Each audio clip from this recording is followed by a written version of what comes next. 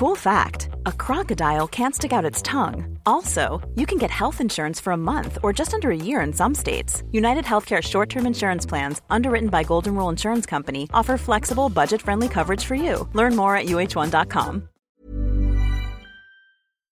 Kei te whakaronga mai koe ki tō tātou au horihori, hei hōtaka e pāna ki tō tātou au whānui.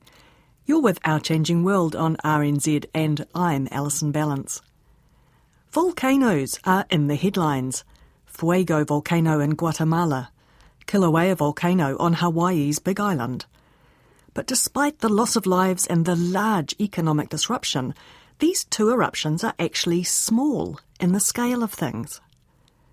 Volcanic eruptions are rated on the logarithmic volcanic explosivity index, going from 0, a very gentle eruption, to 8, which is known as a mega-colossal eruption.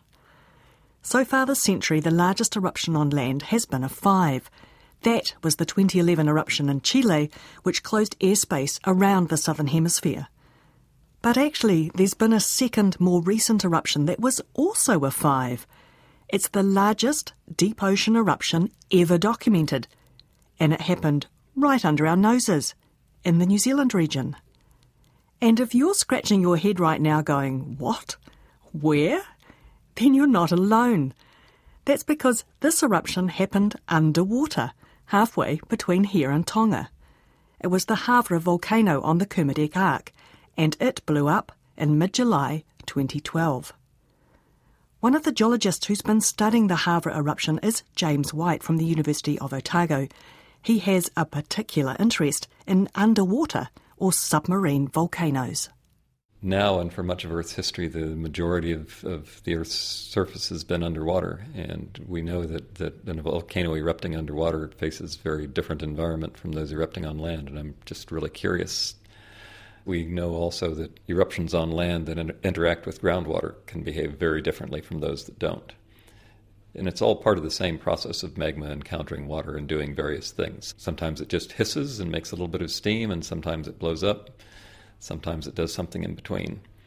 And although we have various models to explain different bits of those processes, we still lack any decent overarching model. And that's important for us, not just underwater. In fact, it's probably least important there in terms of hazards. But it's much more important for places like Auckland is sort of my type example here, where some eruptions are very explosive because of particular ways of interacting with groundwater or shallow seawater, and others just produce lava flows. You could sit there and watch them in your beach chair. It'd be important to know, if we can, what controls that difference before setting up your beach chair. Because we don't get to see submarine or subaqueous volcanoes erupting, studying them is like investigating a geological cold case, finding and then piecing together a few clues to work out what might have happened. When we have an eruption on land, we can see what's happened in many cases, but for prehistoric eruptions, we can't see.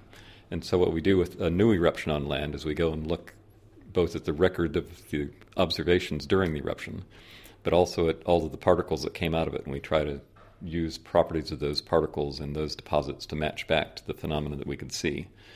And then when we look at the deposits of an ancient eruption, we can reconstruct the activities that were going on. That's what we want to do here, too. The challenge is that nobody's ever observed an eruption like this, anything like this scale, underwater, and probably never will. Probably while it was going on, there would have been too much ash in the water to see far enough to get an idea. So really the deposit is all that we have to work with, and this is the first time there's been a large subaqueous eruption where people knew exactly where it took place and were able to go there and sample it. Eruptions that take place completely underwater, there's been 2 that have been observed by people in submarines that were studying the volcano and more or less happened to be there when it was erupting.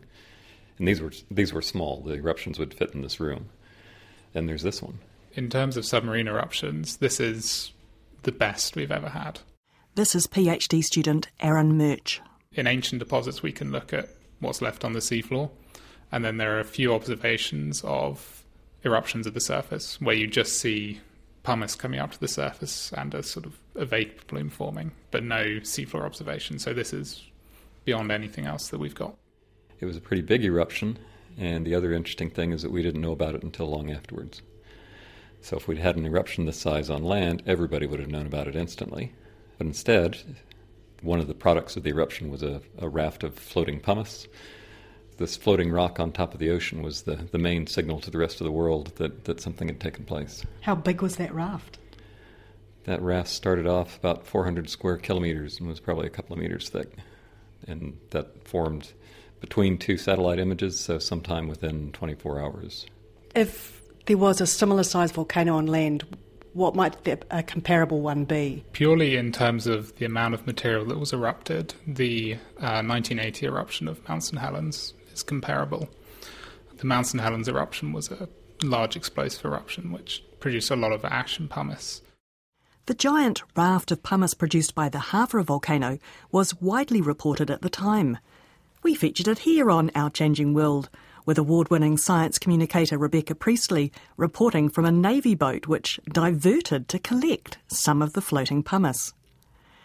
3 months after the eruption in October 2012, the Niwa research boat Tangaroa scanned the volcano, parts of which are nearly a kilometre underwater.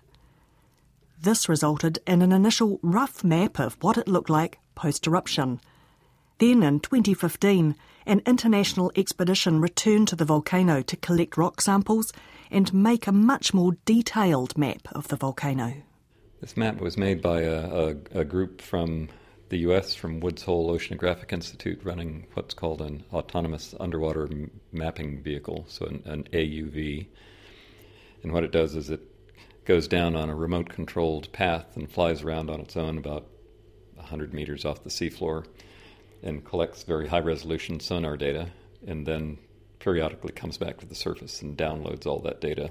And it spent 12 days doing this, 12 entire days.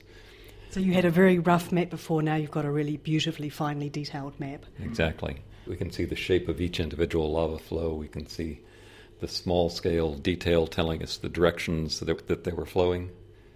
We can see how they've spread out across the floor of the caldera. On the map, you can see these sort of dimples around the caldera, and these are actually sort of a couple metre size blocks that you can actually see. It's a resolution an order of magnitude above anything that we've had for a volcano like this before. Both of the main products of this eruption are unusual for submarine eruption, for how we've thought about submarine eruptions. So the large amount of very fine ash was unexpected. And the other thing that we weren't expecting was to find the entire seafloor littered with these pumices that didn't float and instead sank back to the seafloor. And these things are about the size of a small SUV, most of them. And there's millions of these things. So this eruption produced a pumice raft, and there was also a vapor plume going into the atmosphere that was spotted at the same time. And so that indicates that we're transferring enough heat to the ocean surface to make that vapor plume, which extended at least 70 kilometers. And we brought enough material to make this big pumice raft. But underwater, stuff that we wouldn't have known about if we didn't go on this dive, we were depositing these millions of car-sized pumice fragments. And this fairly even blanket of very fine ash that extends well beyond the area that we studied. I mentioned earlier that it takes energy to make fine ash, and so normally we would look at a lot of fine ash like that and say, this was a very explosive eruption. If we focus only on the large pumice in the pumice raft, it's possible to develop an entirely satisfactory explanation for those two things that doesn't involve ash at all, and the ash could be an entirely separate event. So this is where we are now on sort of trying to decide exactly what went on here. James and Aaron are part of an international team of geologists working on the complicated Havre eruption. One of their big questions is, how energetically explosive was that 2012 eruption? As well as mapping the volcano, the 2015 expedition was able to collect samples of the pumice covering the sea floor, including one of the larger lumps. And Aaron has been using small bits of that pumice to find out more about the big question of how the ash was produced. This is actually a piece of the giant pumice that was brought up to the surface as a whole. So pumice, tell me a little bit about pumice. So pumice is basically a volcanic rock in which gas has come out of the rock and formed bubbles. and so it's a foam of rock. Then you've got another piece over there which doesn't look the same. Yes, yeah. So this is heavier, not maybe as heavy as you might expect of rock, but so this is where we've taken samples from this eruption, remelted them in the lab, and then simulated an eruption to produce ash and compare the laboratory-produced ash with the natural ash to see if we can isolate the processes which are actually sort of generating the ash that was erupted. So talk me through what temperature you have to take it through and how you make it basically erupt again. Yeah. So this was originally crushed up into granules and then just put into a sort of circular kiln. And then this was heated up to about 1200 Kelvin. Which is what in Celsius? So that would be around 900 degrees Celsius. That gives you what then, liquid rock? It's sort of liquid rock. On the top of this, if you look at it in the right light, you can see little circles. So the circles are where, when it was being melted in the crucible, you could poke it with something and it wouldn't flow like a normal rock. It's very, very sticky. Like a old toothpaste or something. And so this is something that happened also later in the eruption at St. Helens. It pushed up what they call a spine or a dome of rock, or it's what made Mount Tarawera the shape that it is. It's a very viscous, sticky lava that just sort of piles up on the surface. So once you'd made it that thick, sticky, lava-like substance in the lab, then what did you do with it?